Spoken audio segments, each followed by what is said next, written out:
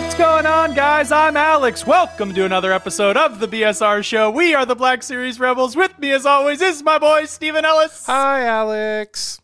And you know we've got the minty fresh Cisco Kid. What is good, my dudes? My dudes, happy Thanksgiving. Happy Thanksgiving. Thanksgiving. Can we just get it out of the way right now and say that this is my favorite holiday?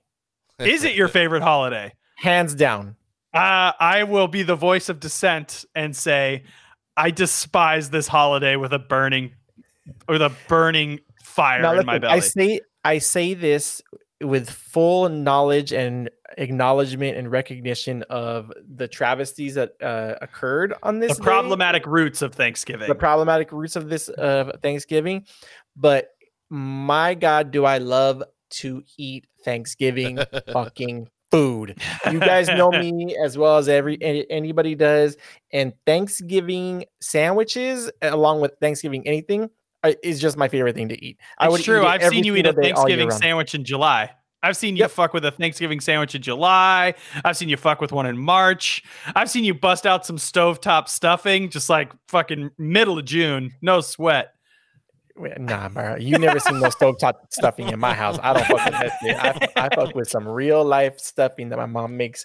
But no, I love Thanksgiving sandwiches. Dude, I will eat them once a week, if at least for every week of the year, if I could. What does it have to have on it in order for it to pass the Cisco test? Okay, well, obviously turkey, right? Yeah. Carved turkey, none of that deli slice, right? Right. And then the rest of the fixings can be sort of in limbo, but it's got to have any of these things: mashed potatoes, stuffing, cranberry sauce, and gravy. So any of those things are present, it's a Thanksgiving sandwich for me. At Thanksgiving dinner, do you get a sampling of all of those ingredients? Like, do and you make enjoy, said sandwich, or not made said, but on Thanksgiving, I'm just curious. Do you enjoy all of those things on Thanksgiving when it's sort of individual on your plate? Yeah. So you always get all those ingredients. Yeah, and then whatever sides people are making. So let's say it's somebody makes a green bean casserole, or we usually make Brussels sprouts, roasted Brussels sprouts. Right. So we'll bring that to our family thing. So whatever people are making, and then depending on who we're celebrating with, we'll have different types of entrees as well as sides. And I'll kind of fuck with everything, but those are like the core ones that make a Thanksgiving sandwich. Thanksgiving sandwich for me. Now, the reason I asked that is because keep going. Keep going. We're 5 minents in and we're stuck on Thanksgiving sandwiches. I know, but I have to get this out. It's Thanksgiving.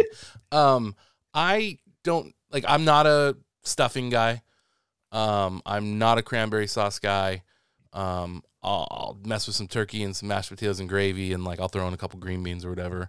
But for the most part, it's Hawaiian rolls, mashed potatoes and gravy, and turkey. When it comes to stuffing, what don't you like about stuffing? It's just not my jam. And I've had all various ranges of stuffing. But my point is, the sandwich that you described, though, sounds delicious at this current moment, and I could totally mess with that. But in terms of on Thanksgiving, what's on my plate, not going for most of it. So I'm just saying. Have you ever had the Thanksgiving sandwich at Carving Board? No. You've seen me eat it though, right? Oh, I've seen you eat this sandwich countless times. I'm just saying. Yeah. I was just curious because those ingredients aren't something I'm into, but right now at this moment, sounds like a good tasty sandwich. Maybe I'll have to go try it. Yeah, as a kid, I actually didn't really like stuffing, and it wasn't until my sort of palate, I just expanded it a little bit as I got older, and I started to appreciate my mom's stuffing, which everybody had raved about it. So my mom's stuffing is actually her mom's stuffing that has been passed down. And for a long time, I was the same way. I was just kind of like, this is weird. I don't like the way this. It kind of looks. It's more like a bread pudding almost, but savory. Right. And sometimes they don't call it stuffing; they call it dressing. Alex is just like, Jesus Christ. But anyway, I muted myself because I was sneezing. But as an adult now, I'm super into it. So I get a big helping of stuffing. I drench it in in gravy.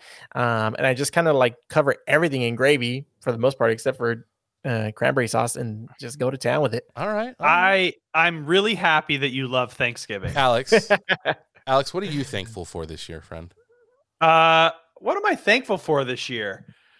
Oh man, I'm supposed to ask that question. Gives me time to think about it while you guys talk about it. I'll answer, and then you get back you answer. You have more. You have a lot to be thankful for. Say what you're thankful for. I sound super cheesy. I'm just thankful that like my family's healthy and nobody in my immediate family has caught COVID, and I'm appreciative of the time that I've gotten to spend with my wife and daughter, and I'm loving our new format, and I'm thankful for you guys and the show and keeping it going and trudging forward. So listen, I miss fucking movie theaters, and I miss like hanging out with you guys in person.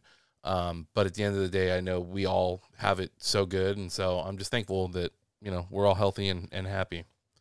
What about you, Cisco? What are you thankful for? Man, in a crazy year, as crazy a year as 2020 has been, I have a lot to be thankful for. I mean, a lot of the same things as Steve just said: my family, my health, our communal health, being able to continue to stay employed throughout this time and work from home, and the blessings of being able to have somebody to watch our kids while we work. Both my wife and I work from home. Those are all things that I'm super, super grateful for.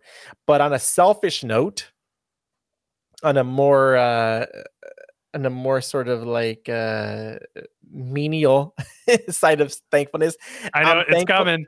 I'm thankful that my city that I root for is back to being champions. The teams that I root for are back to being champions. I'm thankful that I caught some W's on the sneakers that I was looking for throughout the year. So I'm very thankful for that. I'm gonna accept the L's and be grateful for the W's this year. I like that. Let's see. What am I thankful for this year? Obviously, like everything you guys have said, I'm incredibly grateful that nobody in my family has, I have some family members that have gotten COVID, but nobody has died from COVID, which is pretty much as big a W as you can get in 2020. And anybody out there that has lost somebody, obviously this is a hard fucking year. And, I was about to say it is what it is, and that's not what I mean. I mean, from a sense of like, everybody is in this kind of boat together. So I'm kind of thankful that the people in my life are healthy and safe, and everybody out there that's having a not as safe year, I hope that you have, comfort in knowing that hopefully this will be over soon. On my selfish note, I'm thankful for probably my most successful work year ever. I've had a very, very, very good work year. I've had a lot of jobs that require NDAs, and then I consider that to be a successful work year. I'm grateful for my wife. I'm grateful for my wife. I'm grateful for you guys, this show. I'm grateful for the listeners. I definitely am grateful for the last we're going into the third month of the new version of this show. And, it's just, it's weird because I'm thankful to be, I'm just thankful to be, if that makes sense. I'm just kind of grateful to be in the situation that I'm in. And I'm very aware that there's a lot of people out there that are having a very, very, very rough year. And if making this little show helps people smile a little bit through this terrible year, like that, I'm thankful for that. I'm thankful to be able to do that with my voice. So yeah, before we get into the show, why don't we do a quick little couple housekeeping things? Ooh, housekeeping. Housekeeping things. Here's some housekeeping things. Cyber Monday. You guys know it. We always do it. Cyber Monday at 9 a.m. Pacific time, 12 p.m. Eastern time. We are going to be having the worst year ever sale, which means everything that we've released throughout this year, which has been the worst year ever, is going to go on sale, and everything is going to be really on sale. I tried to go in and do I went nuts, dude. I think hats are like $5. Like bandanas are like $5. I tried to be just really make everything super fun and affordable for everybody that wants to pick something up as a fun Christmas gift or a fun holiday gift for somebody, or just that hasn't been able to score pins. A lot of the old pins that were sold out previously are back in stock. This is a good opportunity to catch up on all that good stuff. It is. This is my favorite sale we do every year because I think people get really excited. We try to really make it fun. There's limited numbers of some really desirable things. So if you want to be quick, go to www.blackseriesrebels.com/shop on Cyber Monday at 9 a.m. California time, 12 p.m. Eastern time. If you're on our mailing list, you guys will get a mailing list that kind of says everything that's going to be for sale. We are doing mystery packs again. That is our big thing. So for $15, you get a shirt, you get some accessory, like a little surprise, whether it be a bandana, a hat, a patch, and then you get a previously sold out pin. But all mystery, baby. So yeah, check out the worst year ever sale on Cyber Monday at 9 a.m. Pacific time, 12 p.m. Eastern time. And hey, guys, listen, if you're liking this new version of the show, the audio version, do us a favor, do us a solid. Give us one more win for the year. Can you leave us, I don't know, a review if you're digging it? Over on iTunes, Stitcher, Spotify, wherever you listen to podcasts. Just, I don't know, leave us a review, like the show, let us know how you're feeling. Give us one of those, oh, so minty fresh. Were you going to do a, yeah. I was like, he's going to try to ding. Let's try it. Ready? Let's see if we can do it. Oh, so minty fresh. Give me one more. Give me one more. Give me one more. I think I can get it even better. Oh, so minty fresh. Nice. And that brings us into our theme for this month, because this is sort of like an overall encompass of a couple weeks of December and the last little bit of November.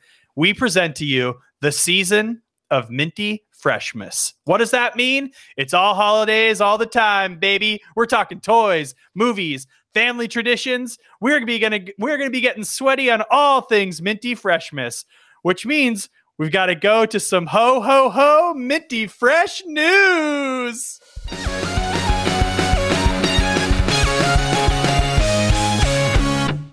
Ho ho ho! Hey Steve, what's going on in Minty Fresh news?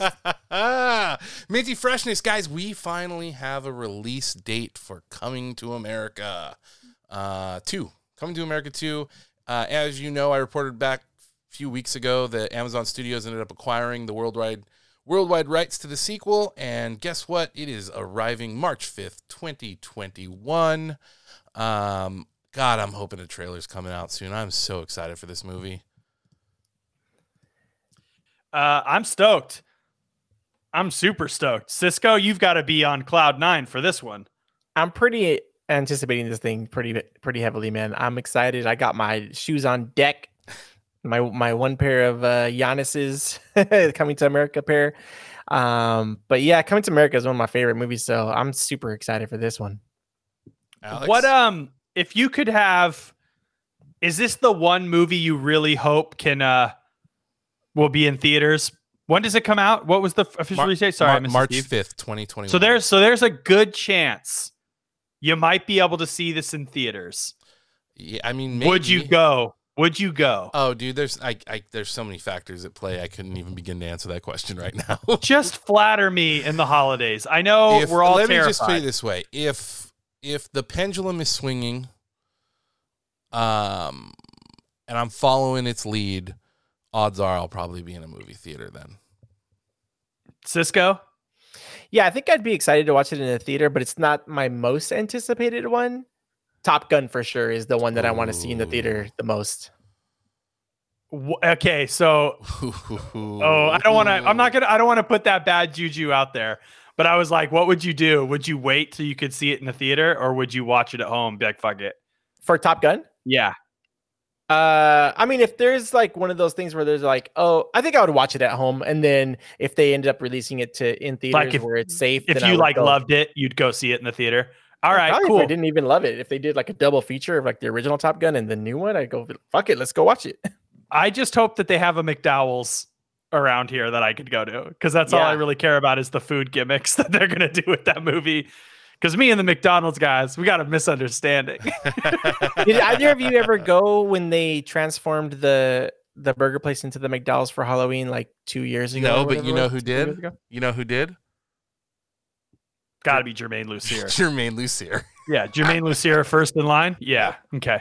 What else is going on this week in news? Speaking of release dates, Wonder Woman 1984. Warner Brothers has announced that it is about to debut both in theaters and on HBO Max on Christmas Day of this year, guys. I will watch this on Christmas Day. What do we think? This will be the movie. This will be the movie I watch on Christmas Day. Good move. Feel like they kind of had to do it. What do you think? I'm grateful for this move. Great. Yeah. I think HBO Max, the talk that I keep hearing is HBO Max needs to do something. HBO Max needs to do something big. Blah, blah, blah. And maybe this is that thing. I don't know. But I'm excited to see it. I think it's cool that they're doing a sort of like simultaneous drop, theaters and on streaming. I haven't been able to find this answer anywhere, but have you seen if they're going to charge a premium for it, like the way that they did Mulan on Disney Plus? I've not seen that. No, I don't think they are, Cisco. I think nope. Right here in the article, film will stream on HBO Max for a month at no additional cost to subscribers. There you go. I mean, that's pretty big. I think that it's not the number one theatrical streaming release I'm looking forward to. There's another one that I'm looking forward to more that is directly related to our topic of conversation today, which would be Soul on Disney Plus. Right. I'm the most excited for Soul on Disney Plus, but because I liked Wonder Woman, particularly the first and second act of Wonder Woman is incredible. The third act, I was a little like, this is fine. Definitely feels like it was trying to. It just didn't live up to how good the first two acts are. We'll just leave it at that. But it's the 80s. Wonder Woman. Come on. It's going to be awesome. I'm there. I'm there. I dig it. Which 80s track do you for sure think they're going to play in it? Oh, guys, do you think there's any chance that they would play? Oh!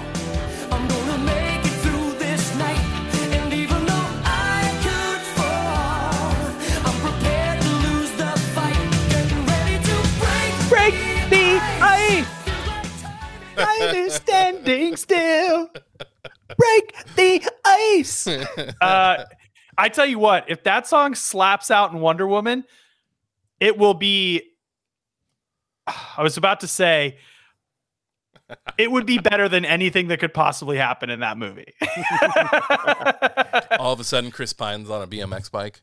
I would just see, you would see Jermaine flying through the air on like a BMX bike with just like fireworks shooting out of the back of it and just like dropping Wonder Woman Mondo posters for everybody in the world, like a big Jermaine Santa.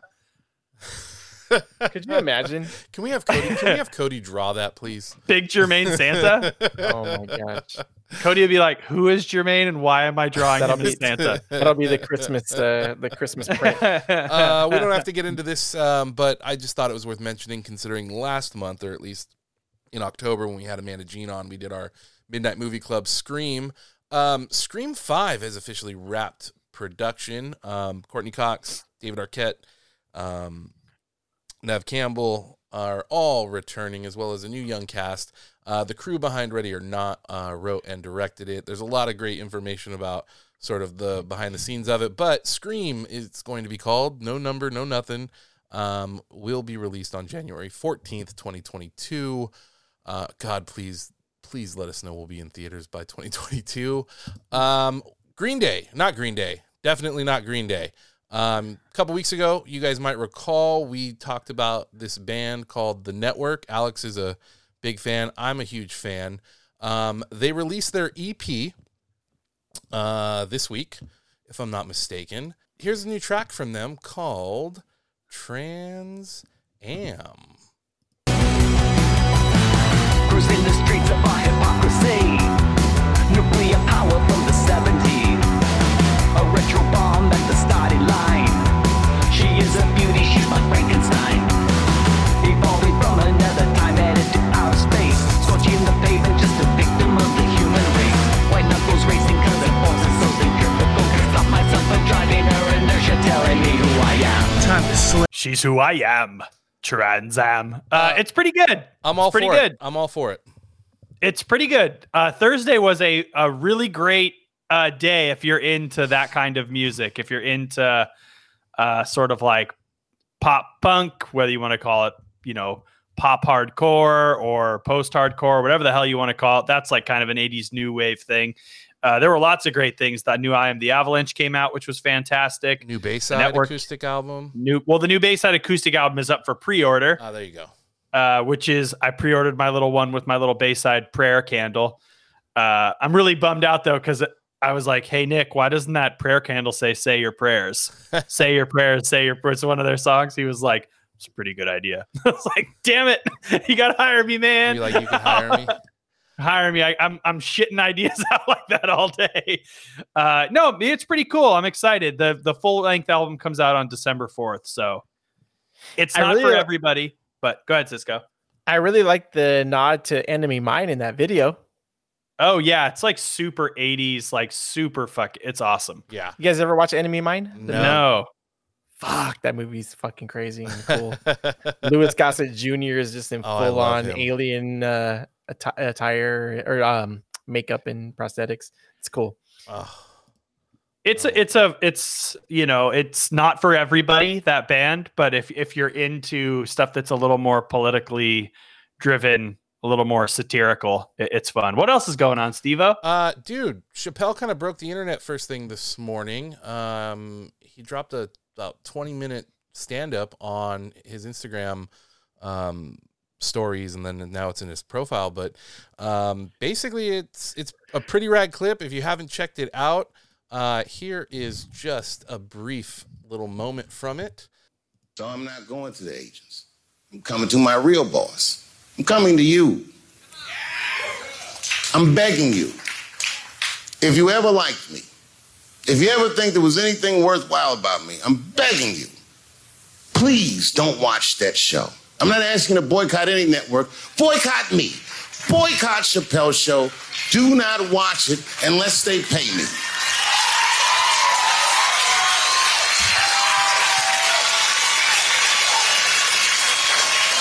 So, it's a great special. I don't know if you got to check it out, Alex. Cisco, did you get to see it yet?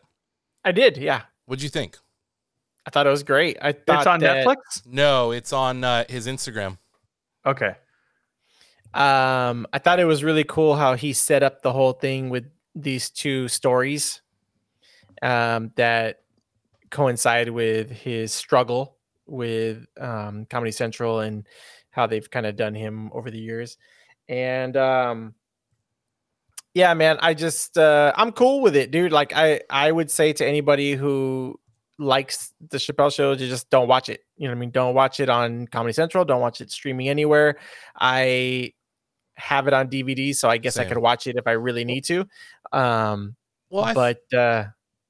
thought that what was really interesting about this was the bigger picture of it too, was the fact of like sort of it really makes you sit back and think about like these artists, whether they're comedians, musicians, like what's going on with Taylor Swift and like the rights to her music. And I just think that there's something very interesting about these people, like, you know, artists who create art and then the business people behind it end up owning that artwork in perpetuity, you know, throughout the universe or whatever. And I just think he makes really interesting, you know, points in regards to just how kind of fucked up that is, especially as an artist, and to do that to an artist.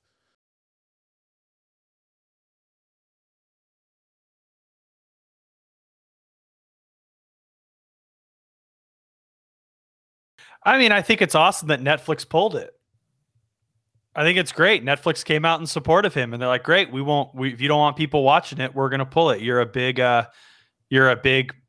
you know, celebrity on our platform." He clearly does a lot of stuff with Netflix. I'm getting that correct, right? Netflix came out and said, if Chappelle doesn't want people watching it, we're not keeping it on our platform. I don't want to, you know, basically in his video, he goes on to basically say that, you know, he found out that they were doing that, and he called them up and was like, "Hey, it hurts me that you guys are putting that up," and they immediately just pulled it and yanked it because exactly, you know, perfect. And he talks about that's why he works with Netflix, is because they do what they say they're going to do, and they give him what's his. I think that listen, I don't know the details of Dave Chappelle's deal with Comedy Central. I don't know what was signed, when it was signed. I'm not taking Comedy Central's side. I didn't watch the special. I would say that this is not a new occurrence. Right. Exactly. It's pretty common. It happens to a lot of, like, a great example is Mike Judge. There's a reason why he stopped doing Beavis and Butthead, because he wasn't making any fucking money. It's why he had to go do the movie. He's like, the only way I'm going to make any money on Beavis and Butthead is I make something outside of the ecosystem of MTV. You mentioned Taylor Swift. A great example too is Paul McCartney and Michael Jackson were famously good friends. And then the Beatles rights went for sale, and then Michael Jackson went and bought all of them per Paul McCartney's advice that he should invest in music licensing. Paul's like, I didn't mean buy my songs, dude. He bought all the Beatles. Where's that, like, Aaron Sorkin's Social Network version of that movie? Oh my God, that'd be actually awesome. Like when Paul McCartney and Michael Jackson were good buddies. I think that I love that they did that for Chappelle. I think that is the right thing to do. I think that if Dave is saying that he isn't getting what he's owed from Comedy Central, I think it's a very easy call for Comedy Central to make that right, but clearly they don't want to do it. So whatever the problem is, it needs to be, you know, it always should be artists first. I can also understand the trap that somebody like Chappelle would fall into, right? Like, if somebody were, let's say Comedy Central were to call me tomorrow and be like, hey man, we just read your pilot. We fucking love it. Here's the deal we're going to give you. Well, and that's essentially what he goes on. That's what he described, the whole scenario. That's exactly, I mean, I would do the exact same thing. So I'm not going to be here and be like, oh, why Dave Chappelle signed that? Yeah. I would sign it. You know, you just kind of have to hope that the people around you are going to protect you. And it sounds like he wasn't protected well enough by the people that should have had his back. And now Dave Chappelle's a fucking monster. And if not the greatest living stand-up comic. So, you know, Dave Chappelle's going to be just fine. And I'm glad that he's sticking up for his morals and his art. From what he was talking about during the video, it sounds like this is an exercise for him in trying to reclaim some of his power. And we'll see how this exercise goes. You know, like, do people buy into this? Like, are people going to, quote unquote, boycott the Chappelle show? And if they do, will that make any waves? Who knows? We'll see. You know, the likelihood of that happening is probably pretty low, but he's making a stand for sure. And he's making no bones about being able to call out specific people by name publicly. Well, corporations and channels publicly by name. So it's very, very interesting. We'll see what comes of it. Nice. Because I'm so excited to get to our main segment for tonight real quick, because we don't have enough time to get into it. Alex, you liked the new episode of Mando? Yeah, it was great. Cisco? Thought it was fantastic. My favorite episode of The Mandalorian of seasons 1 and 2. Nice. Yeah. It's it was really fantastic. I kept laughing my ass off every time Gina Carano was on screen. Shit was hilarious to me. I thought it was so funny. Like, she would like punch a dude in the face, and I just kept seeing Gina Carano has blocked you, and I kept laughing so hard. I thought that shit was so funny. Like, it's just like every time she punched a guy, I was just like, oh man, that guy probably told her to wear a mask. like she's such a weirdo and a problematic figure on Twitter now. She says such shitty things. Well, and if she's over on Parler, I feel bad because they got hacked tonight.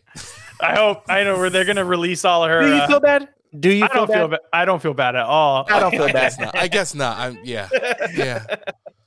But yeah, no, dude, this episode, without getting into like the too much details because we don't have time, but I fucking absolutely loved it. I thought it rocked from jump to the very end. I thought it was funny. I thought it had great action. I thought it moved the story forward in a cool way. It had everything that I've been looking for in this show in one episode, and I'm like, I'm back on the hype train for this. Yeah, I feel like a lot of the stuff I was saying that first episode you weren't here, Cisco. I was like, I'm just watching it, and there's no real reason why I'm watching it. That changed this week, just in the little details, like whatever's happening in those tubes with all those bodies, the probably Palpatine clones or whatever, the fact that like, you know, you're those weird like troopers with the red lines, we're like, what are these guys that they're building? All those little things make me go, and that isn't just a wink, like we know how much you like this character, but actual like development and story for me was a big win. You might know better than I do, but are those supposed to be shock troopers or different? They're nothing that some guy posted something called like, they're called like dark troopers from the expanded universe or something. I don't know, but they kind of look like that. I don't think we know exactly what they are. Star Wars Explained has a whole video on it. You can go check out. That guy's a nerd. Hey, but you know what? Just really quickly, you guys know this. I think you guys know this. Scout troopers are my favorite troopers, and I was so stoked to see them on the speeder bikes. Right. I was like, dude, this is like all the shit. This just like touched all the little.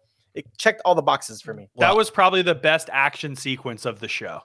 Oh yeah. I think they gave Carl Weathers all the toys. Carl Weathers fucking rocked it directing this episode. Bro, they gave him all the toys. He did it. I also we don't have to let's not get too in depth in it. We can talk about it another time, but I definitely think it also actually kind of works as a backdoor pilot. I don't think that that's what it is, but I know a lot of people think that. You're referring to like the Rebel Alliance medallion like place that her. I think between that and sort of policing that town and whatnot, I think what it does is it leaves the door. I'm not saying that it's going to happen. She's not getting no pilot now. No, I think that maybe there was a possibility of seeing then also with Carl Weathers as a part of it. Maybe, I don't know, but let's not get too into the weeds on that. Here's what I thoroughly enjoyed it out of that episode. Yeah, it was great. I don't mean to be the voice of dissent, but I would say there's not a chance in hell we're getting that backdoor pilot now. I will say this: Matt Martin and Amanda Jean came over to watch Scrooged over the weekend in the backyard at a socially distanced movie night, and I said, I leaned over to Matt. We always talk about the episode that week, and I said, man, that episode of Amanda was great. He goes, oh, did you like it? And I went, yeah, man, Carl Weathers directed the shit out of that.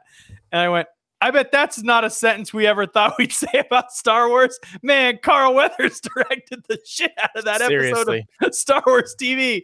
That's what makes that episode so kick-ass. All right.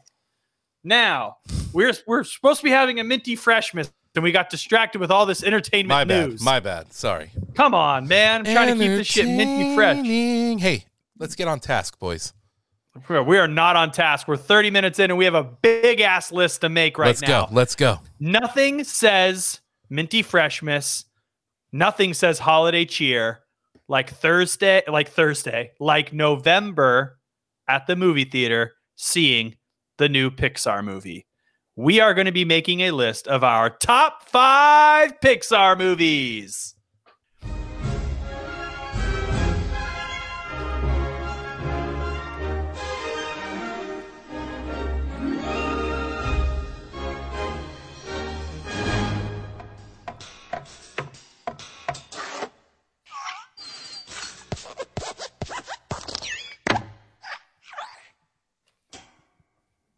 I have been so excited to have this conversation when we started talking about doing this episode. Pixar, specifically Pixar and Disney's relationship, is probably my favorite overall studio in the entertainment industry. I think as a company, they have put out more movies that I love deep in my soul than any other. I love Lucasfilm. I love Star Wars, but I would have been 8 years old or 9 years old when Toy Story 1 came out. And it just, ever since then, I've seen I think I was telling you guys before we started the show, I've seen every single Pixar movie on the first day, the first showing. I just love it. It's everything that I love about movies, and I'm really excited to talk with you guys. Before we get into it, you guys all know the rules. We each bring our favorite movie to the list, and then we kind of talk about potentially make the most ultimate list. But I doubt we're going to do this because all this is so lights out. We all know Pixar movies are amazing, but we're going to do something a little different today. let's get into some honorable mentions. Now, before any Pixar movie starts, they've got the shorts. Pixar shorts. It's what they were known for before going into the movies. Let's start with Cisco. Cisco, you got any Pixar shorts that stick out to you? I actually do. And you know what? This is a tough one because I don't know all the shorts. The shorts are really key for when you're watching the movie in the theater. And I didn't get to see all of these Pixar movies in the theater. And so if I have it on DVD or Blu-ray and I took the time to actually watch the short, then I'll remember it. But I do have a few listed that really resonated with me and I thought of immediately when I saw the Let's Think of Shorts honorable mentions. So the first one is so cute. And I think like anybody who remembers seeing this will probably agree that Partly Cloudy is just a really like sweet short. It's the one where the clouds the and storks, the storks, right? And they make like the little things out of their cloud, the little babies, and they go deliver. Oh, yes. Classic. The babies are made, I believe the babies are made from a little puff of cloud and then the storks deliver them. Something like that. Yep. So Partly Cloudy, I love a lot. Lava, which is just awesome. I mean, Lava is on my list as well. Same. Lava is so good. And then this one is one that I didn't get to see in the theaters, and now I'm starting to think maybe it wasn't even a Pixar short because it's not attached to a Pixar movie, but it's a short regardless, and I love it. It's called Inner Workings, and it's on the Blu-ray for Moana, so it might not be a Pixar short, but it's probably not a Pixar short if it's on with Moana. But fuck it.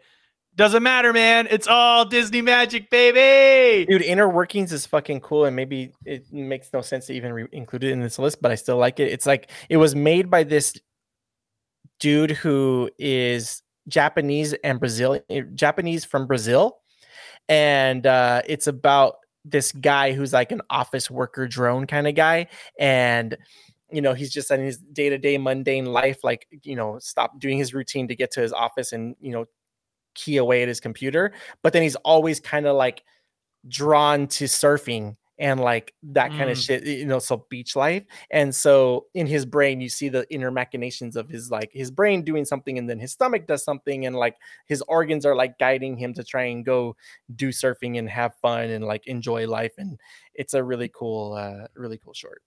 It's awesome. Steve-O, what about you? Got any shorts that stick out? It's so funny because when I ended up not seeing this when I first looked at the show notes, and then all of a sudden I saw it and went, shit. And I started thinking about it, and immediately, and forgive me, I don't remember the movies that they all opened for, but the ones that just all immediately came to mind, the three were Lava, which we mentioned were on all three of our list. Piper, the one on the beach with the little bird. The little bird, yeah. Yep. And then the For the Birds one, I have vivid memories, I think, of seeing that before Monsters, Inc. Yeah, I don't remember which ones. For the Birds might have... I get For the Birds, Gerald's Game. Yeah. Confused as to which one, because those are also so far stretched apart. Those were like 2-3 years apart that those movies were coming out. And the best part is you can go on Disney Plus and you can watch. Oh yeah. Any Pixar short. I had the DVDs of the Pixar shorts and I would watch them. I had La Luna on mine. I don't think I've seen La Luna. The little girl with the lanterns. Oh, it's beautiful. Yeah.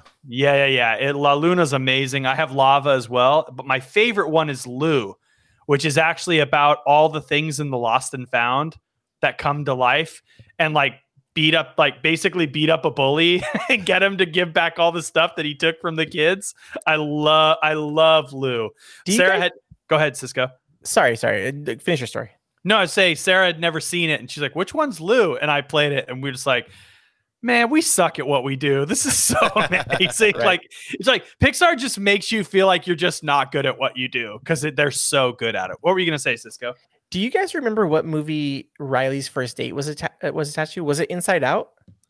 Riley's First Date is just an individual short that came out. I think it came out with the Inside Out DVD. Right. Okay. So it wasn't like the short that that precedes the movie. If it is, it would be with like Cars 2 or something, Right, like right, right. Of or Cars 3, like a weird, I don't know, a random one. But Riley's First Date is great. Yeah, it's great. It's included on the Blu-ray. the home release. It actually originally premiered at the D23 Expo. Okay, gotcha. All right, so we all know how this works. We are going to be bringing our ultimate Pixar list together. I'm excited. I get real passionate about Pixar. It's one of the studios. I know Cisco and I have had real feuds about not like actual coming to blows. I think over Pixar. I think your guys is like, I mean, you guys haven't had many or anything, but I think your guys' first real debate was about a Pixar movie. And the two big debates were... It was the first time in the closet where I was like, "Ooh, you want to open that door? It's a little hot." Like, legit, it's not me this time. The two biggest debates we've had were about Pixar movies and The Matrix. That's it. We'll talk about The Matrix eventually. Oh yeah. All I was saying is that this fashion looks weird. This is Pixar. This is Pixar. All right. Save that for another day. Pixar. Cisco. All right, you open us up, Mr. Pixar man. You open us up with your number 5. Yo, this was a hard list to make. I just got to qualify this because I really do love all of the Pixar movies except for the Cars franchise. That's all I'm going to say. So my number 5 is, I probably had this as my number 1 for a very, very long time, my favorite Pixar movie. And then it's just been outdone by other stuff since then. But The Incredibles. The Incredibles is a movie that I never thought I'd be able to see. It was a comic book come to life, and doing it in such a fun and respectful way, doing superheroes in a way that just felt genuine and authentic. And The Incredibles it blew my mind, to be honest with you. I just couldn't believe it. And like I said, it was my favorite Pixar movie for a very, very long time. I believe it was a Thanksgiving release in 2004, I believe. Because I know that I saw it at the AMC in Santa Monica. It was one of the first movies I saw when I moved to Los Angeles. And I remember loving it the first time I saw it. I was like, dude, this movie's amazing. And I think, Incredibles is kind of one of those ones that got so big that you saw so much incredible stuff. Like I laugh because that was when it was really popular to drive SUVs with the little screens in the back headrest. And you'd know when they had a kid in the back because fucking Incredibles was playing in the car. It's true. Like, no joke, dude. On the grapevine. Everywhere on the grapevines, like they're watching fucking Incredibles, man. Like everybody was watching Incredibles in their car. It was like the ultimate, I have a kid and I need them distracted while I'm driving movie. It came out November 5th, 2004. November 5th. See, baby, I told you guys I like Pixar. I even remember what the years they came out. I don't know any of that shit. Dude, and then on top of that, so I think it was in 2005 was when I got to do the tour of Pixar. When we walked into the lobby of Pixar, there was a giant display right when you walk in through the glass doors. An enormous display of life-size maquettes of all of the Incredibles. So giant statues of the main Incredible cast. And then behind it was a sort of like a cutout of Syndrome and the robot. So it was enormous. And I walked into the Pixar lobby and I was just like, what the fuck? And I was like, I got to get pictures with all of these characters. And I did. And I was like dwarfed by Mr. Incredible. And I'm like as tall as, God damn it. And I'm pulling a blank on her name, but the daughter, is her name Ivy? Not Ivy. The daughter in Incredibles? Yeah, the daughter in Incredibles. Is it Olive? Olive. Is it Olive? Violet? It's Violet. Violet. I think it's Violet. It's Violet. Yeah. So I think she was as tall as I was. I was like 27 at the time, and I'm like, dude, this is just the coolest experience. So, dude, everything about the Incredibles I just absolutely love. So, yeah, great pick. Solid. Great pick. I think you are the only one who has Incredibles. So at number 5, you bring Incredibles 2 to the party. Now I know that number 5, Steve and I have the exact same movie on our list. So Steve, why don't you do the honors? So it's weird because sometimes I would say this is my number 1 Pixar movie. So like I can't. It's really hard to rank these ones for me. But I have just a love and an affinity for Monsters Inc. Since the moment I saw it in theaters, it's one of like. I don't own all the Pixar movies, but that is one I always, no matter the format, I buy because I watch that movie so much. I love it. I love the music in it. I love the concept of it all. I don't know. Plus John Goodman, Billy Crystal, Steve Buscemi. You can't go wrong. It is it's a pretty lights out movie. It's conceptually fucking perfect. Structurally, it's perfect. It is funny. It's heartfelt. It's all the things that I would consider to be Pixar's main ingredients. Monsters, Inc. is where they really started to find that Pixar mojo. And obviously Toy Story is incredible, right? Bug's Life is good. I know we're going to talk about both those movies on this list, but there's something very specifically because they do Toy Story 2, and then I think they go into Monsters, Inc. if I'm not correct. So it goes Toy Story, Bug's Life, Toy Story 2, Monsters, Inc. And there's something about Monsters, Inc. kind of being that this is our new original idea, and it's just so strong. It's when you started to realize, oh, this isn't a flash in the pan studio. A lot of these movies are going to be very, very good. I think Monsters, Inc. is the first one where everybody collectively kind of went, oh, we need to watch every Pixar movie that comes out. Like, they're going to be really good. Because Toy Story 2 is great. Bug's Life is great. Obviously, Toy Story 1 is a masterpiece. But like any other studio, you'd kind of expect them to just kind of fall into, great, we're just making fun animated movies, but they didn't. They kept pushing themselves. They kept pushing the technology. I mean, Monsters, Inc., I remember, was this big deal about fur. Yes. Remember, it was like, wait till you see Sully's fur. The fur and the hair looks so good. And that movie is just... I think I was a junior in high. Do you have the year when that came out, Steve? Do you know? Can I guess? 2000. I think. Yes. 2002. I think it's 2003. It came out in 2000. 2000. 2000. Yeah. Oh, maybe Finding Nemo is 2003 then. So it comes out the year 2000. I would have been a freshman in high school. I'm fairly certain. 2001. 2001. Okay, so I would have been a sophomore in high school. I think interesting. Is it November? Yeah, November 2nd, 2001. Interesting. So that's 2 months after 9/11. Less than a month after. Yeah. About 2 months after 9/11. And I think there's something really to be said about a story like Monsters, Inc. and a movie like Monsters, Inc. coming out after that kind of collective cultural moment in the United States. Like, I remember watching that movie in the theater and having a very visceral reaction. I have most of my memories of watching movies as a kid. I leave there going, that's what I want to do. That's always like all of my favorite movies I saw in the theater. That is the most profound feeling I always have coming from it. And I very vividly remember having that with Monsters, Inc. I remember that the fact that laughter was actually the cure for fear resonated with someone who just wanted to make people laugh for the rest of their life. Like, it just really spoke to me on a different level as a viewer at that age. Like, obviously a sophomore in high school normally would be way too fucking cool to go like a Pixar movie, but I saw that movie maybe 4 or 5 times in the theater. Absolutely stellar choice. I'm with you 100%, Steve. Great movie. You know what's funny, Alex?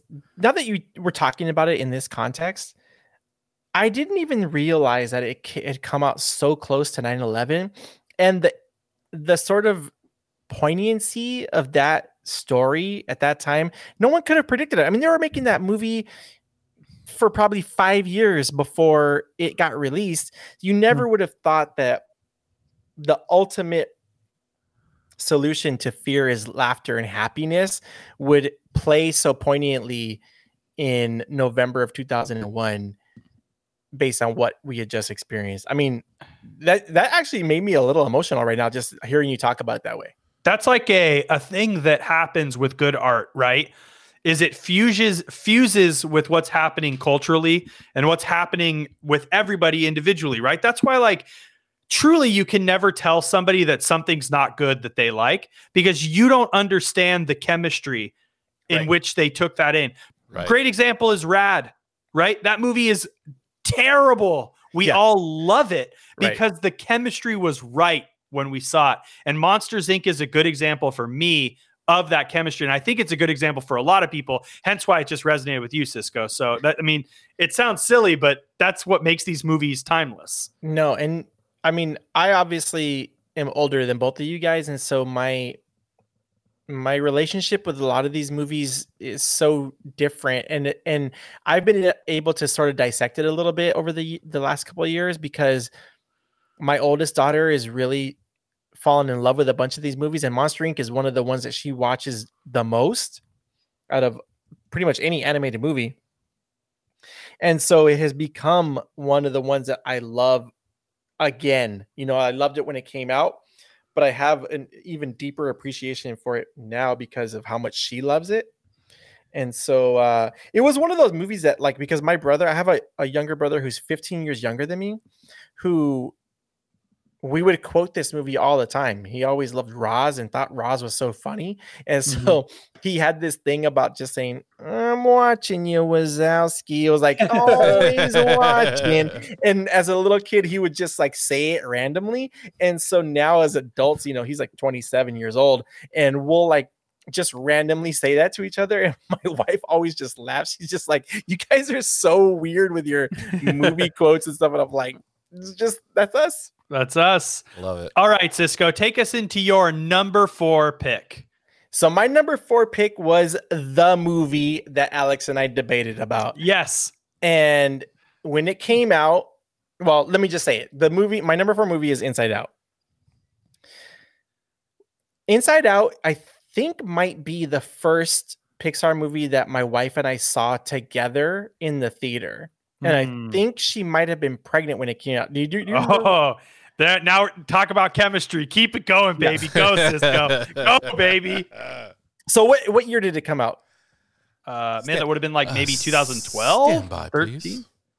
Incoming. No, later than that, like 2015. If it's 2015 or 16, she was pregnant. 2015, the exact November date 2015. was November. Nope, this was June 19th. Oh, this is a summer one. It's a summer one, yeah. So check this out. We had just found out that she was pregnant. Oh, chemistry, baby. Chemistry, baby. We got married in March of 2015, and then basically found out in June that she was pregnant. So, yes. And that's a weird sound for pregnancy. Okay, so and on top of this all, I don't think many of our listeners probably know this much about my personal life, but my wife is a neuropsychologist, so she deals a lot with emotions and mental health and things like that. So the way she interpreted this movie impacted me a lot because we discussed it a lot after it came out. And so one of the big things that she was talking about was just like, this is exactly how you talk to people about mental health. You know what I mean? Like how you just, especially for children, you know what I mean? When you're trying to explain emotional health and how to deal with your emotions positively, is like, this is sort of like a really unique and interesting way of doing that. Anyway, so that made me really love it and become really attached to it. And again, like, I just thought it was so good. And dude, no lie, Riley was the name of our kid, our like gestating baby for a long time until we landed on Lana. So yeah, dude, Inside Out is up there for us. I just rewatched it about a week ago prepping for this. I was like, I need to watch Inside Out because it's like right on the fringe for me in my top 5. I absolutely love the entire Riley storyline, and I love the joy and sadness stuff. And I think one of the things that Pixar does so well is like when they're fearlessly sentimental, they're like, we're going all in, right? Like first 5 minutes of Up is give me all that as much as you like, give me all that. Where Inside Out started to lose me a little bit is it kind of had the Up syndrome in that like Bing Bong was really sad, but like there was some sort of like silliness in there. And I was just like, I know for me at the time, I remember being like, this movie's almost perfect, But it really is, in that rewatch, it's so good. You're 1,000% right. It is such a good movie. It's totally worthy of number 4 on this list. It's fantastic. What about you, Steve? You a big Inside Out guy? Yeah, I recently tried putting it on, and I think I think Harper has an easier time watching things like Monsters, Inc. and Toy Story especially, and Nemo.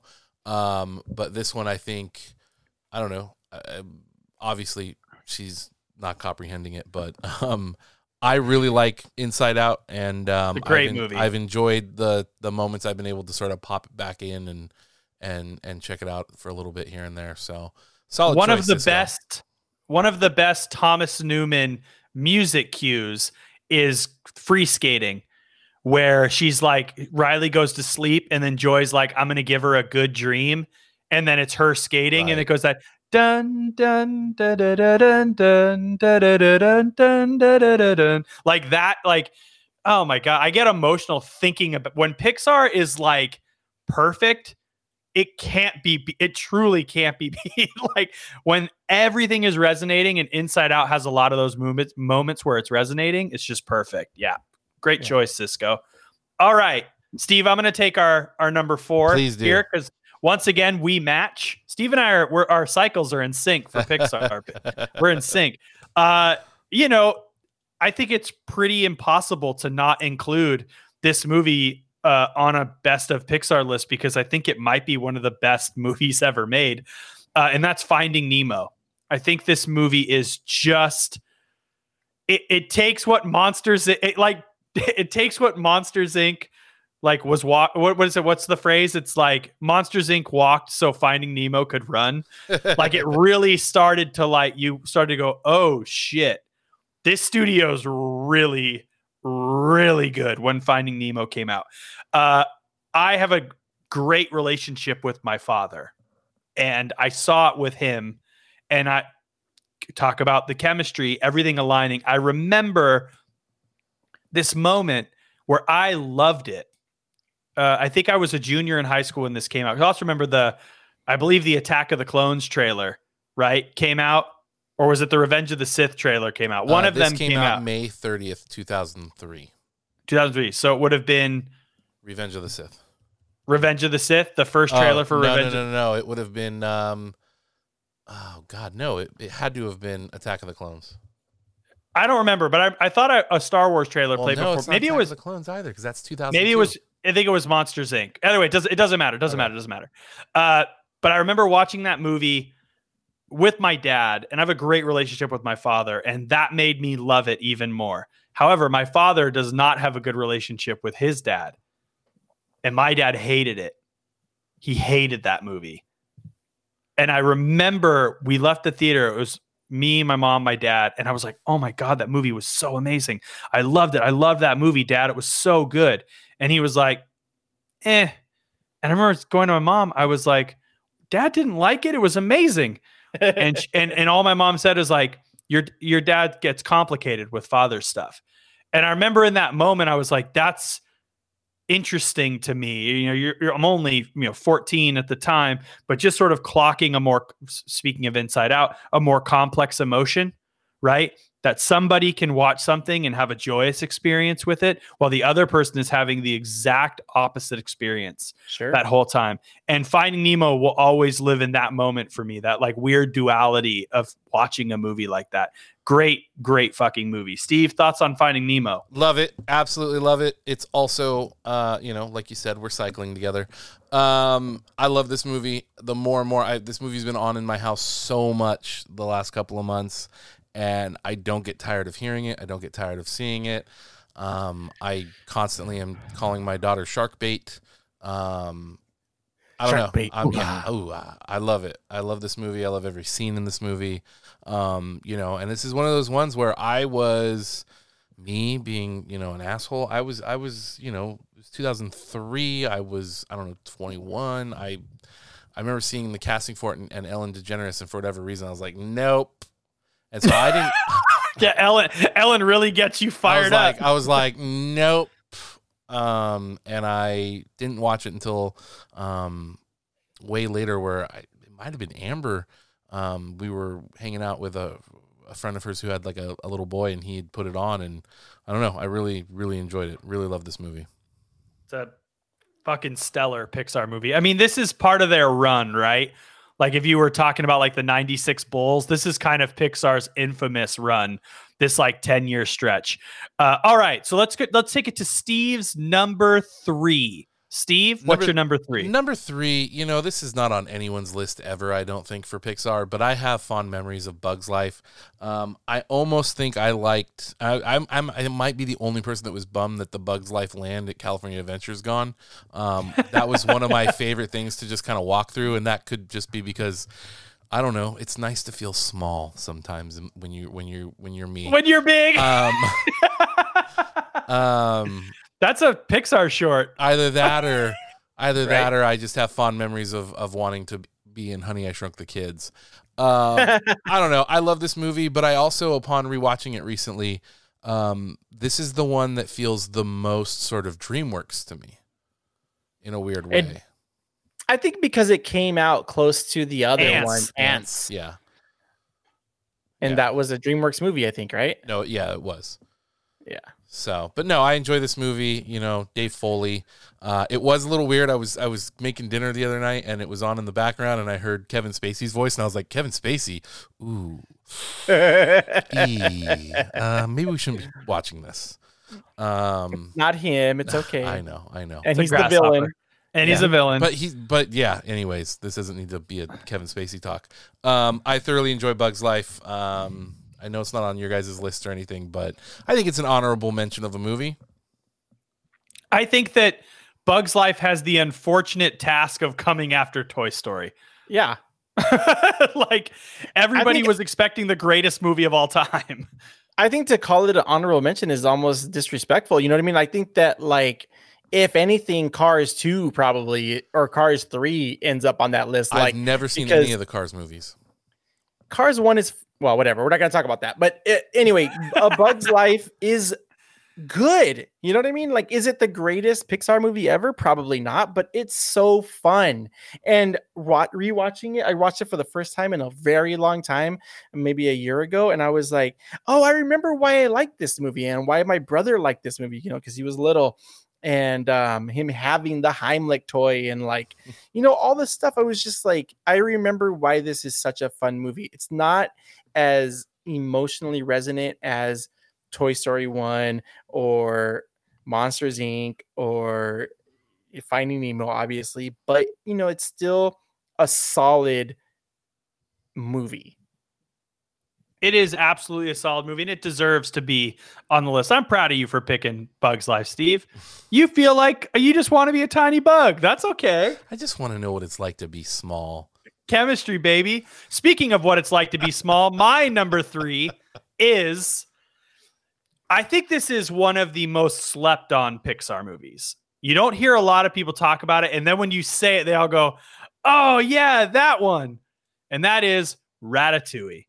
Ratatouille is awesome. It actually, by this point, my 3, 2, and 1, it's really close. Like it gets neck and neck here. Ratatouille is, my wife and I bonded over that movie when we first started dating. She was like, oh, I love Ratatouille, but I only really saw it that one time. And I remember I turned it back on and we just were watching. It's like, this movie is incredible. It's beautiful to look at. It definitely was a big jump in the quality. I believe it's right after Incredibles, and Incredibles kind of has that like smooth, kind of really like kind of that like weird mid-century modern kind of like sleek vibe. And then Ratatouille goes totally organic and just like Paris and natural lighting and the reflections of the wet streets. And you just like want to be in the kitchen. I don't even like cooking. I want to be a cooking rat. Like Ratatouille, I feel like Remy. I just want to, that's all I want to be, is I just want to be somebody that gets like to do what they love. I don't even want the credit. I just want to be able to do what I love. And Ratatouille is, man, oh man, I just love that movie. Every time I go to Paris, I watch Ratatouille on my laptop. Buddy, in the hotel. You got to. Next time you go to Paris, you can eat at Bistro Chez Remy at Disneyland Paris. Yeah, we didn't get to go last time because we were like, we're in Paris and we live in LA and we can go to Disneyland anytime. Yeah, well, we can go to Disneyland anytime. I probably shouldn't fly all the way to Paris and go right to Disneyland. But now that COVID's happened, you better bet your fucking ass I'm going to Paris Disney when I can. I'm doing all the Disney parks whenever I want. I don't care. Ratatouille is amazing. And I was just watching the Imagineer story, and they were talking about how Ratatouille saved Disneyland Paris. It was a big thing for them. It was like, oh, Ratatouille. Like, it was a big, oh, we have Ratatouille. And suddenly, like, the Parisians welcome. It was like an acceptance of their Disney recognized Parisian culture. And they were like, okay, cool. We're cool with you now. At first we weren't. And now you brought Ratatouille. We like that. We like that little Remy. So Ratatouille is a big one for me. Love that movie. Maybe I'll watch that tonight after the show. All right, Cisco, your number 3 is also Steve and I's number 2. So all 3 of us are going to talk about this next movie. What's this next movie, Steve? Cisco? I'm not surprised that it's your number 2 because it was my favorite Pixar movie again when after watching it, and it's Toy Story 3.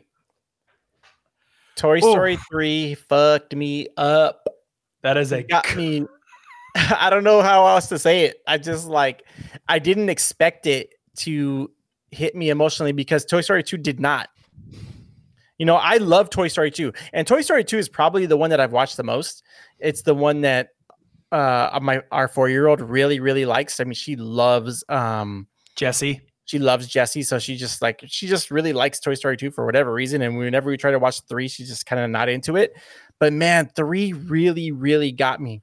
And for probably obvious reasons that we'll talk about, but I love Toy Story 3. I love that it felt like the perfect way to end the franchise. And, you know, that's not to say that Toy Story 4 is bad or that I don't like it, because I actually really do like it. And, you know, I was happily surprised by how much I like Toy Story 4, but Toy Story 3 felt like the perfect ending, and if it had ended that way, I don't think that anybody would have felt ripped off by that.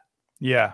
What about you, Steve? What are your thoughts on Toy Story 3? Oh, it's the same thing. I think there's a strong I definitely resonate with Toy Story 3 a lot, and sort of the story of it with Andy and everything. I think also I just remember being really nervous when it was coming out, because I was just like, it's been about like 11 years, 10 years. And like we were good with Toy Story 1 and 2. And like, I don't know. And then when they just beautifully stuck the landing, I don't know. I loved it. I think it's great, you know? And again, Toy Story 4 was one of those things where I was like, guys, we ended this so perfectly. We really don't. And then it was just Toy Story 4 was just a nice surprise as well. That was like, okay. So I think they've done a really good job with the franchise overall, and Toy Story 3, but it's damn near perfect. Yeah, the last 45 minutes of Toy Story 3 are maybe one of the best third acts in a movie ever. You're just like on the edge of your seat the whole time, because they do kind of the Pixar fake out on you, because you start to think, oh, they're going to do it. Pixar has I know that they have the courage to do what they're about to do. Like, holy shit, does this end this way? No way. Like, it can't. Felt like it. I know, because, and this is what I'm going to say. This is kind of why Toy Story 3 to me is so high on my list at 2, which is Toy Story 3 takes the magic of Toy Story 1 and infuses the storytelling elements that Pixar had started to develop over the last 10, 15 years. So you start getting some of that, like, the quality that Up has, the quality that WALL-E has, the quality that Ratatouille has, the quality that Inside Out would eventually have, Monsters, Inc. They really, and now Toy Story 1 has that, and we'll talk about some of those moments in it, but like Toy Story 3 beautifully encompasses kind of the Pixar mission statement to me, what I consider to be a Pixar movie. And it's the only one that I didn't see on the first day because I was touring on the cruise ships with Second City. I couldn't go. And I remember the moment I got back into Los Angeles, my buddy Brian and I went to the Dollar Theater on in the Valley, the Century Theater on Magnolia Boulevard, over across from the strip club. Like you turn into that weird cul-de-sac. It's over by the tiki bar. Yeah, the 170, like right off the 170. Yeah. And we went and we watched it for $1. It was the first thing I did. I watched Toy Story 3 and then I watched Inception. They didn't have it on the boat, huh? No, it was playing in Bermuda, but the movie theater in Bermuda had lawn chairs. And it was like basically a TV screen. It was like a TV projector. And I was like, the only movie I saw in Bermuda was The Other Guys.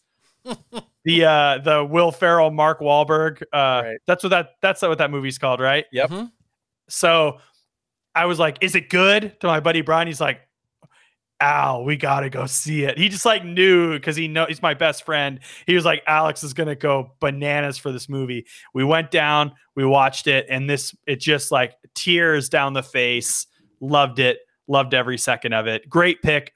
I definitely think that it's worthy of the number 3 for Cisco, number 2 for us. All right, Cisco, your number 2 is my number 1. Go for it. So speaking of tears, I don't think I ever would have expected to be as emotional in a movie about a couple of robots. And my number 2 pick is WALL-E. WALL-E. Out there's a world outside of Yonkers. Dude, the music in WALL-E is so good. So, so far what we've been talking about Pixar has done the perfect thing, which is by staying separate from Disney, by staying non-musical, right? But having great music, all kinds of great musical cues and original scores and all kinds of stuff like that. But man, this one really utilized that like old world sound, but in the future in a really interesting way. And the part that always just wrecks me in like, not a, like I'm going to cry away, but in like I get super happy whenever it happens, is when him and Eve are dancing outside in space. And computer, like, define dancing. Yeah. Right. And so like when our 4-year-old was obsessed with WALL-E and watching it nonstop every day, I would watch it because I was super into it, but I would always just wait for the moment when he was no, this is outside. So when he's got the fire extinguisher and they're dancing outside of the space, and I'm just like, I get super, like my heart starts to beat really fast, and I'm just like, I can't wait for it to happen. And it happens. Man, I fucking love WALL-E so much, dude. That movie is so great, and it's got all of the like the messaging that like Pixar movies would eventually get to, where they were, is trying to get a message across, which never bothers me, but it was done in a way that wasn't annoying or overhanded or heavy-handed, maybe is probably a better word, but overdone. And it's a beautiful movie, man. It's wonderful. I love it. To me, it's the Spike. To me, it's the Spike Jonze of Pixar movies. It's a funny way to put it. It is. It's probably. I know it's my top 10 movies fluctuate, but WALL-E is always on it. WALL-E is always in my top 5, definitely my top 10. I remember the trailer. The trailer was so cool because it was all of the Pixar executive producers talking. And they basically were like, we came up with Toy Story and Bug's Life, and they were big hits. And there was one meeting where we sat down and we talked about Toy Story 2. We talked about Monsters, Inc. We talked about Nemo. And then we talked about this guy. And it just like showed a drawing of WALL-E. And this is a movie that is like 15 years in the making or something. And then he just kind of comes out and looks up at the sky.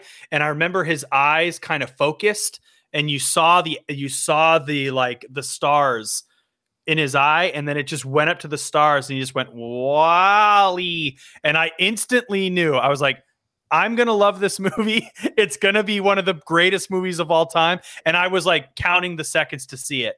And the moment I saw that theater fucking sat in that theater and it went out there and you saw the like galaxy, I was so sold. I think it is a beautiful animated movie because it has to be animated, right? That's the other thing. Like Pixar does this thing where their movies truly have to be animated.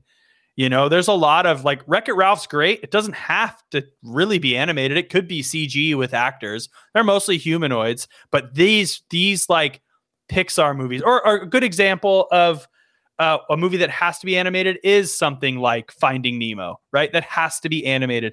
And Pixar, WALL-E, that first 35 minutes, they're using animation at its finest by making you fall in love with robots that aren't even talking. They're just using music. It's old school. It's fucking Mickey Mouse. It's Walt Disney. It literally is the art form. It's moving drawings to music, and you're falling in love with these characters. And I think this was the conversation we were having, Cisco. What the movie does so well is you don't realize all of the profound messages that it's giving to you at once. Right. It's telling you so many things by saying so little. It's not talking at all. I remember in the theater, tears rolling down my eyes when he finds the plant. Because I realized what the movie was about right there. It's like, oh my God, it's going to be about him protecting life, like this robot on this trash planet that we've created. And we don't need to get political on the show, but like it just resonated with me so strongly. And this movie is so good from start to finish. Fred Willard with the human cameo, like it's just bold. They just put live action in it. They were like, fuck it. It's so weird good. And like out of nowhere, but just awesome. It's so great. Yeah. I love it. I can gush about. We'll do a WALL-E midnight movie club at some point. But WALL-E Jeff is Green as the captain. Jeff Garland, yeah. Jeff Garland. Sorry, yeah. He's Jeff Green on Curb Your Enthusiasm, right? Yes, he's Jeff Green on Curb Your Enthusiasm. Yeah. It's just like, you know, it has a lot to say about the human condition, and ironically, it's being told by these little adorable robots, and that's what that movie does really well. And I think it really cements Pixar as like that. When that movie came out, it was official. They were the best. This is a weird thing, but for some reason, I always stick through this. Like I like watching end credits in movies, but I think this, of all the Pixar movies, is my favorite of the end credits because it continues the story in a really cool way. It's incredible. It's all the different styles of art through the generations, right? Starts but done in like a really cool, like hieroglyphic almost style. Like, oh man, I can't stop thinking about WALL-E all the time. And whenever one of my daughters wants to watch it, I'm just stoked because I'm like, let's do this, man. I'm down for another WALL-E watch always. It really is a beautiful movie to look out. Steve, your thoughts on WALL-E before we move into your guys' number ones? You know, I wish I could be as beautiful and poignant as both of you guys were about WALL-E. I remember seeing it in theaters. I remember liking it. I think I've seen it one time on home video. It's one I'm going to definitely be revisiting now after listening to you guys talk about it. So watch it, dude. You're going to just do me a favor. Just do the activity that makes movies pop. And dude, you're going to text me like, "Oh my gosh, this movie, bro." All right. To be honest with you, as a father, it might also be even worth just waiting for Harper to be the one to be like, "Oh, I'm into WALL-E now," and then like kind of find it through her. You could do that. You know, whatever. Right. No rush. All right. No rush. All right. I like it. All right. Let's do Cisco's number one, and then we'll do Steve's number one. Cisco, what is your number one? My number one is the Pixar movie that I've welled up the most in and like get emotional the most in every time we watch it. It's also the one that I try and get my kids to watch the most because I want to watch it and they never want to. They're like not as into it as I am. But my number one is Coco, dude.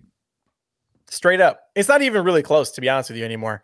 Like, I love all of these other ones, and they're all really, really good. And on any given day, I can watch them. But if it was up to me and I had to watch one, it would always be Coco every single time. It does all the things you need a Pixar movie to do. It checks all the boxes. It checks all the boxes. It's perfect. And it finally brought in the thing that I love when done well in a Disney animated movie into a Pixar movie, which is original music. Right. You know, it's a musical basically in a smaller way, you know, to the other ones, but it uses music as a really cool narrative device too. Yes. It's not that they just break into song. Yeah. The music ties to the narrative very poignantly, which like any good musical should do, right? Like, serves the story. Musical, yes. So, what I loved about it, Cisco, and you can piggyback off what I'm about to say, but what I loved about it is that I learned something that I never understood, which is I never understood the traditions of Day of the Dead. Yeah. I truly just thought it was like Hispanic Halloween because that's how naive I was, right? And then watching that movie is like, this is incredible. Like the way that it just sort of like lays out the story, the profound, like the dead passing on, them coming to visit, like that kind of, it's so beautiful. What was it like seeing a story like that told for you? Well, impactful is, I guess, the perfect word for it. But, you know, it's interesting. Growing up, we didn't, because I grew up in a very Mexican-American household, which is so different from a Mexican household. Both of my parents were born here. They grew up speaking English. And so we weren't as traditional in the sense of like, we didn't celebrate Dia de los Muertos as much as, you know, other people did. We were aware of it, and obviously we knew what it meant, but it wasn't a tradition for us in the same way. For me, more than anything, it's the music and the style of the movie that pays respect to my culture in a way that like I almost never really expected to see in such a mainstream way. The last time that I can really remember seeing something done like that was La Bamba, which was, I was a kid when that came out. Was that 84 or 3 or something like that? I don't know, but I was very young, and La Bamba was a movie that like really embraced Mexican culture and Mexican American culture in a way that resonated with me. And Coco really took that to like the next level. And so my wife and I went to go see that by ourselves. And immediately I was just like, I can't, this is the movie. Like, this is the movie that I feel like, because I feel like such a kid at heart all the time, that it really like knocked me for a loop in a weird way. And it still does when I watch it. Yeah. I saw this one in the theater with Sarah first day. And I just was, this one, what really strikes me about Coco is the beautiful use of color. Right? The colors in this movie are just like, you want to talk about a reason to get a 4K OLED fucking TV. Oh, it looks so good. I think I actually said that to you, Cisco. I was like, bro, I get to watch Coco on my TV tonight. I was just like so stoked. The colors in that movie are just, it also plays in a similar color palette as WALL-E. A lot of those purples and oranges and like those really vibrant, like almost space-like the lanterns floating. I was going to say Finding Nemo has a lot of that. Like very like almost neon incandescent lighting. And Coco really plays on that. So, you know, not all of the Pixar movies actually do that, you know, they don't overdo it, I guess is the right way to do it. But you know, when they get into the afterlife world, it's all gloves are off, man, and it looks amazing. Yeah. And obviously, you know, not to spoil the ending, because if you haven't seen Coco, watch it, but like the knockout punch at the end. I mean, it does, it's like reverse up. Bro. It comes in at the last second. It's like double whammy. Got you, bitch. It punches you right in the face. And then at the very end, Miguel sings this song called Proud Corazon that like I can't even think about it honestly without getting super emotional, but it's not even the song that like they do when they're doing the Coco tribute, you know, they do the like Poco Loco or whatever, but Proud Corazon to me is the best song. Like, oh yeah.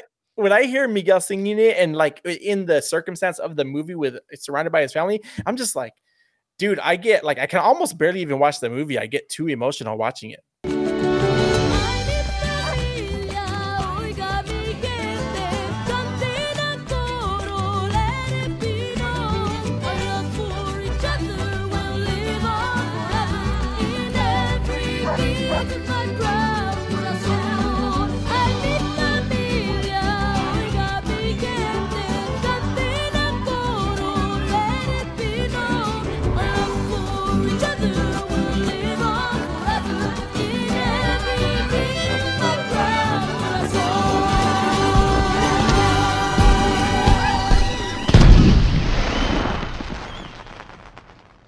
Yeah, when he's running around the family reunion singing and playing, it's just like, oh, dude, it's done. Call it, wrap it up, put it like, get the Oscar, send it up to Northern California. They're waiting for it. I think absolutely. To be honest with you, as we're talking more, I'm not gonna lie, because Coco and Monsters Inc. were battling. They were battling on my list, and I think I might have even swap it out after our talk. But I got to watch it again before I make such a bold move. All right, Steve, number one, come on, buddy, just hit us with what's got to be number one on the Steve-O classic list. Buddy, what can I say? It's the one that started it all.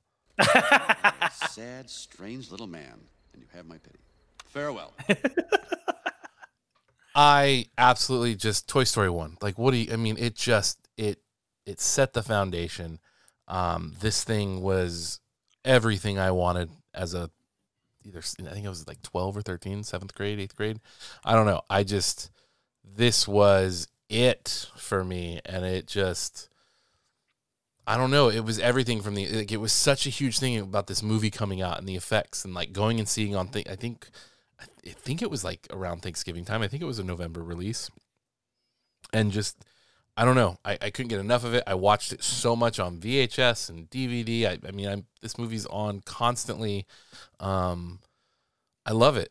I don't know what more I can say about Toy Story 1. I think they just struck. It's a moment where lightning is struck. It's a pretty damn close to perfect movie. I'm going to pitch an idea here. I know this is blasphemy, but something they'll do in video games that I absolutely love is they'll go in and they'll remaster them. They don't change anything. They just make them look prettier. Not going to lie. They update them to the current times. I would love it if they took Toy Story 1, didn't change a thing except for the visual styling. None of the animation changes, just quite literally the textures, the lighting, everything. And then you could get like an ultimate edition and watch either version. Don't get rid of the old version, make it available. But I would love it if they remastered it. Can I say this? Yes. The only parts of the movie that need that are anything to do with the people. With the people or anything that's not the toys. So the toys look great. When you watch Toy Story 1 now on your, high def TV, anything to do with the toys looks awesome still. Yeah. It still looks good. It doesn't look as crisp as the later movies would be. Yeah. It's not, or even Toy Story 3 or 2. Yeah. But the only thing that bumps are the people. That's it. It would be. And the dog. Yeah, and the dog. Like, it basically anything that required like really intense animation that wasn't like a soft toy, like a surface. But the movie's so good. And every time I watch it, I just go, man, like these Pixar movies, could you imagine if they took Toy Story 1 and made it look as good as Toy Story 4? Like, I would want to watch that movie. It would be like watching a new movie. It'd be like watching the new greatest movie of all time again. Like, and don't get me wrong, I would never want them to ever lose the original. I'm not saying replace it with a new one. I'm just saying I wouldn't be against that. If they came out and they said, to celebrate Toy Story's 25th anniversary, we have re-rendered the movie to match a modern standard. Enjoy. with the exact same, everything's exactly the same except for the look of it. Oh man. Like maybe remaster the old Randy Newman jams. I'm not gonna lie. I think I'd be all right if they did an expanded version of it, because that movie, like we watched it 2 weeks ago or something, and after it ended, I looked at him and was like, that movie's like incredibly short. Like, what's the runtime Airtight, on that? dude. It's hour 15, right? It's 81 minutes long with credits. So like airtight, baby. Like I'm going, I think they have room to add some unseen scenes. I don't know, man. It's perfect. It is perfect. It is perfect. Maybe one or two bonus Mr. Potato Head lines. Favorite character in Toy Story? Let's go down the line. Cisco? Buzz. Steve? Mr. Potato Head. I like the aliens. Who would have guessed that soundbite that Steve-O played at the top of this conversation, or at the top of the Toy Story 1 conversation, would become such a meme? Oh, I know. Oh, yeah. Bad, strange little man. You have my pity. That is my favorite meme to just throw at people when they're being D-bags. You are a sad, strange little man. I know I've told my yak back story on the show, so I won't do my yak back story about having a recording of Toy Story. But I will say I never got a Buzz Lightyear toy. I never got one. That surprises me. I'm so excited to buy all of them for Harper. Like, I'm just so excited. To buy all the Toy Story toys? All of them. Like, all of them. Gonna get her a ham? Oh, she already has a small ham plush. So she's got some Toy Story sheets and some onesies and stuff. But yeah, no, it's on. Yo, It's the deluxe Buzz Lightyears are really fucking cool. They're big and they do all the shit that he does in the movie, and like the deluxe Woodies are really cool. They gotta be scale. They gotta be scale. Yeah, they're giant. They're like $100 or like $120. Disney, take all my money. With that being said, guys, I had an amazing time talking about Pixar with you too. It really is one of my, if not my favorite working studio in Los Angeles. I know that we're all incredibly passionate about this, and surprising, our lists matched more than I thought they would. I thought we were going to be all over the place, but we definitely, I was prepared. I even told Steve, I was like, bro, I'm gloves off when it comes to Pixar, bro. I get gloves off with my Pixar. But I think everybody here had really great, thoughtful, profound lists. And I love that we kind of talked about something we haven't talked about on the show, with this idea of chemistry when you're consuming art. And sometime when it just matches perfectly, something sticks in the right way. Hey, Cisco, if people want to find you online, where can they find you?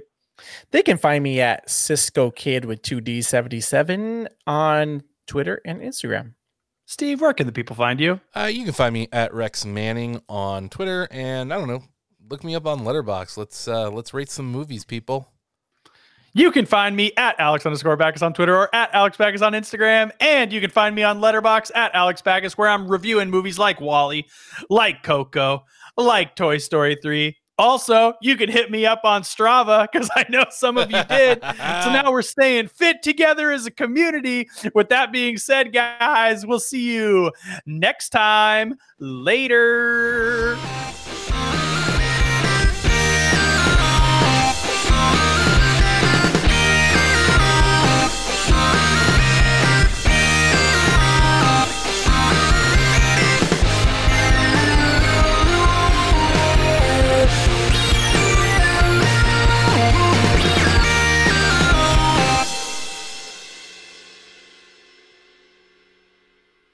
Guys, I'm here at Pixar. I'm about to go in, start working on a collaboration project with Pixar.